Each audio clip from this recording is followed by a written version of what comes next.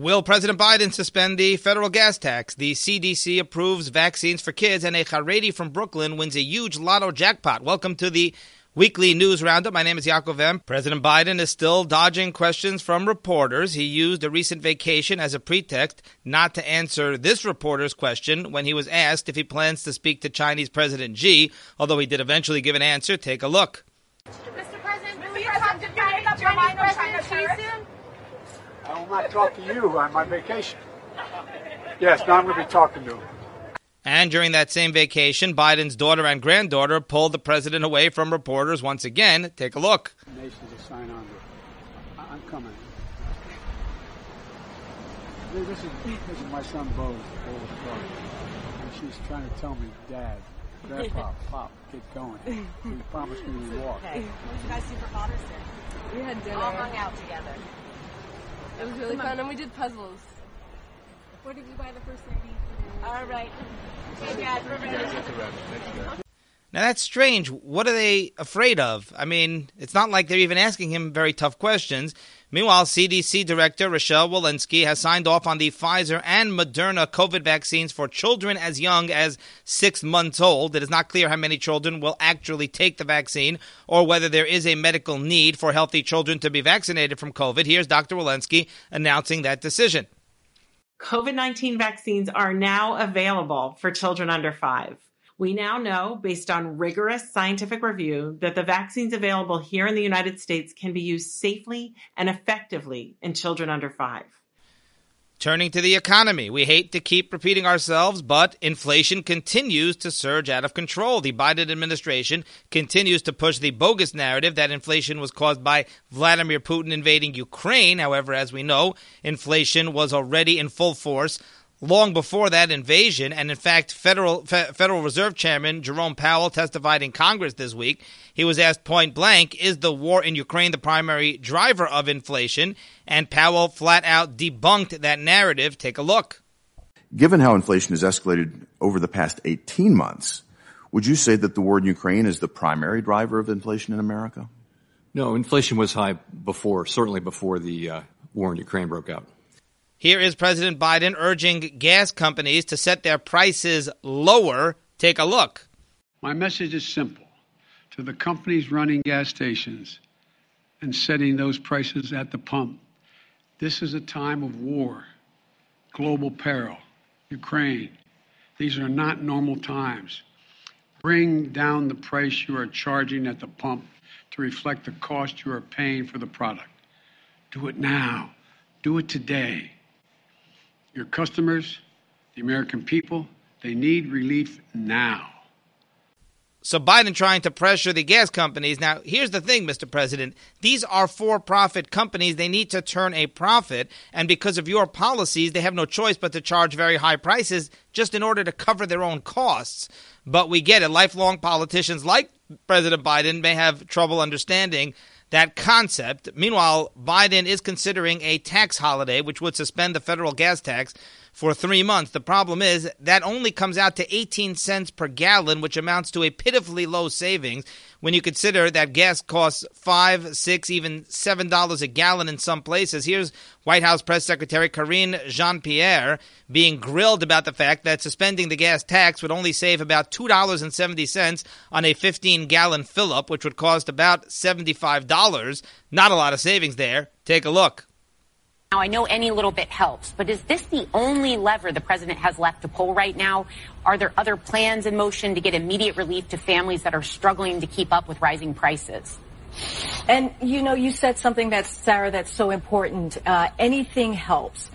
So what the president did yesterday and announced was something that he believed was straightforward and simple, is to suspend the federal gas tax and give that gas tax holiday to the American people. And the other part that he asked for was for states to do the same, to suspend for a temporary, for a while, for a short time, and that average is 30 cents. So if you add that together, that's almost 50 cents. That matters. 50 cents per gallon. So when they came at the press secretary with the actual numbers, she literally had very little to say other than that meaningless fluff. Here's CNN's Michael Smerconish talking about the president's pitifully low approval numbers. Take a look. Consider this. A new Yahoo News YouGov survey found that if the presidential election were held today, voters prefer Donald Trump to President Joe Biden 44 to 42%. Like the markets, Biden's approval rating continues to decline. He's now at 56% disapproval, 47% say strongly, with only 39% approving. And there's no mystery as to what's driving those numbers. A new poll from Quinnipiac says 34% of Americans rank inflation as the most urgent issue facing the country today. Ouch. Here's ABC's George Stephanopoulos, former Clinton advisor, asking Treasury Secretary Janet Yellen how she explains the disparity between Europe's rate of inflation and that of the U.S., which, of course, is higher. Take a look. How do you explain the fact that Europe's core inflation last month was under 4% and the United States was at 6%? So, energy prices spillover is really half of inflation, food and energy, and there is spillovers because energy is an important input into almost everything in the economy. President Biden believes there are other things the administration can do to support what the Fed will do. He's had historic releases of oil from the Strategic Petroleum Reserve that, even though gas prices are high, they would be higher without those releases. And here's CBS's Margaret Brennan, not exactly a Trump supporter, pushing back on Biden advisor Brian Deese after he tried to claim that raising taxes would somehow help lower inflation. Check this out.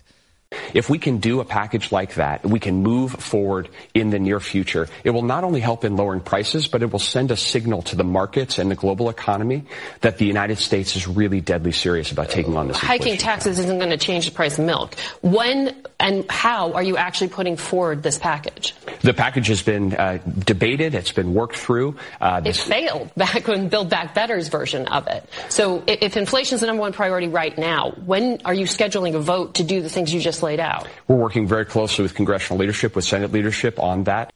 Hiking taxes, not going to change the price of milk. You got to love that. The Biden administration's latest narrative is that a recession is not inevitable because, of course, that's a big fear right now. Here is a reporter asking the president about economists who say that a recession is more likely than ever. Take a look.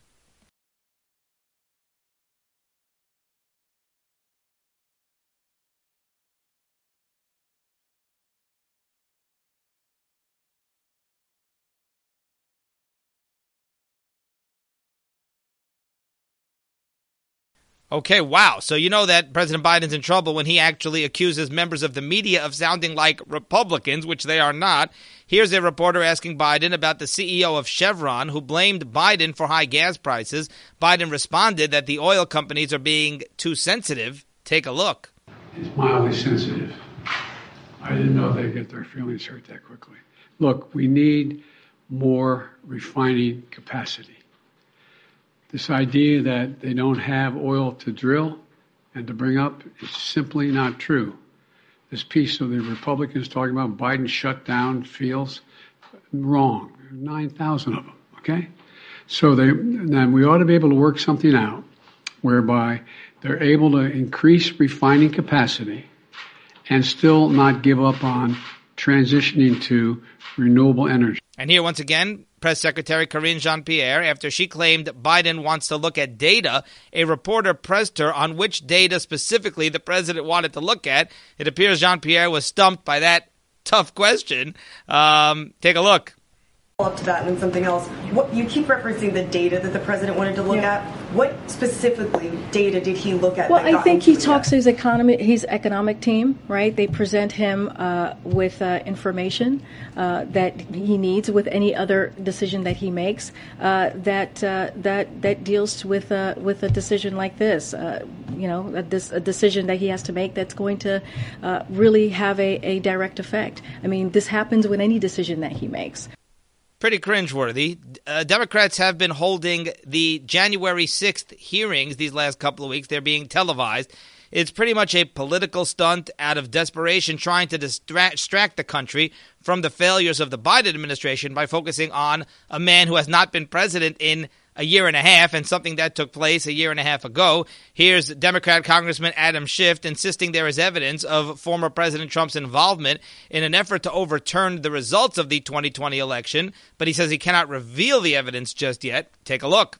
Do you have evidence that the former president himself was involved? Yes, we'll show evidence of the president's involvement in this scheme. We'll also, again, show evidence about what his own lawyers came to think about this scheme. And we'll show courageous state officials who stood up. Just to be clear, you said you have evidence that the then president was involved in putting a fake slate of electors out there. Do you have evidence that he directed it? I don't want to get ahead of our hearing. We'll show during our hearing what the president's role was. Remember, Adam Schiff is the same man who insisted for 2 years that there was evidence that President Trump colluded with Russia. Never saw that evidence. Ironically, while the U.S. is struggling, Russia is getting rich because of the high oil prices. You cannot make this stuff up. Last month, Russia surpassed Saudi Arabia to become China's largest source of petroleum, as Chinese companies are stepping in to buy oil from Russia after the West sanctioned Russian oil and left that vacuum. The Israeli government is dissolving yet again. Israel is going to hold its 5th round of elections in just 3 years. And Rav Gershon Edelstein Shlita suggested that the monumental failure of Prime Minister Naftali Bennett's coalition took place because that coalition was so opposed to Torah and to Haredi values. Rav Edelstein said the downfall of the coalition was due to the schus of the tzibur and the schus of the Torah. Meanwhile, several big Supreme Court decisions were handed down this week. Some positive news for yeshivas and religious private schools. The Supreme Court ruled that the state of Maine cannot exclude religious schools from a tuition assistance program that allows parents to use vouchers to send their children to private schools. Essentially, in some circumstances, the state of Maine pays for a child to attend private schools. However, they were discriminating against religious private schools. They said they would only pay for non-sectarian private schools. In a 6-3 decision, the Supreme Court ruled Maine is obligated to pay all private schools in those circumstances, including religious ones. In another ruling, the Supreme Court struck down a New York state law, a very old law, that placed strict restrictions on carrying concealed firearms in public for self-defense. In another 6-3 ruling, the Supreme Court reversed a lower court decision and said anyone in New York State who owns a gun has the right to carry that gun for self-defense, and they do not need special circumstances to obtain a concealed carry permit. New York State Governor Kathy Hochul called the ruling reckless and reprehensible, and she said to New Yorkers, "I am sorry that this dark day has come." Take a look. Just reckless, it's reprehensible. It's not what New Yorkers want. And we should have the right of determination of what we want to do in terms of our gun laws in our state. I'm prepared to call the legislature back into session to deal with this. And I'm sorry this dark day has come. I guess nobody told Governor Hochul that with the law in place, as it's been for many, many years, New York is still, crime is surging out of control, specifically gun violence, gun crime in New York City, but throughout the state. And that is thanks to Democrat policies like Governor Hochul and her no-cash bail policy. Meanwhile, Republican Congresswoman Elise Stefanik celebrated the ruling. Take a look. Important that we heard from the Supreme Court that when it comes to Second Amendment rights, these are inalienable natural rights. They are not bestowed by government. They are natural rights. So in my district, we are seeing a significant increase in first-time gun purchases because of the skyrocketing crime in New York State. So this is a win. And finally, a Haredi from Brooklyn won a $126 million jackpot. The Frum Jew from Brooklyn won the March 8th Mega Millions draw. The man is identified as Herman Kahan. He guessed the winning numbers as well as the Mega Ball. So congratulations, Rabbi or Mr. Kahan. If you need help spending the money, please don't hesitate to reach out to me. This has been your weekly news roundup. Thank you for watching. My name is Yaakov M.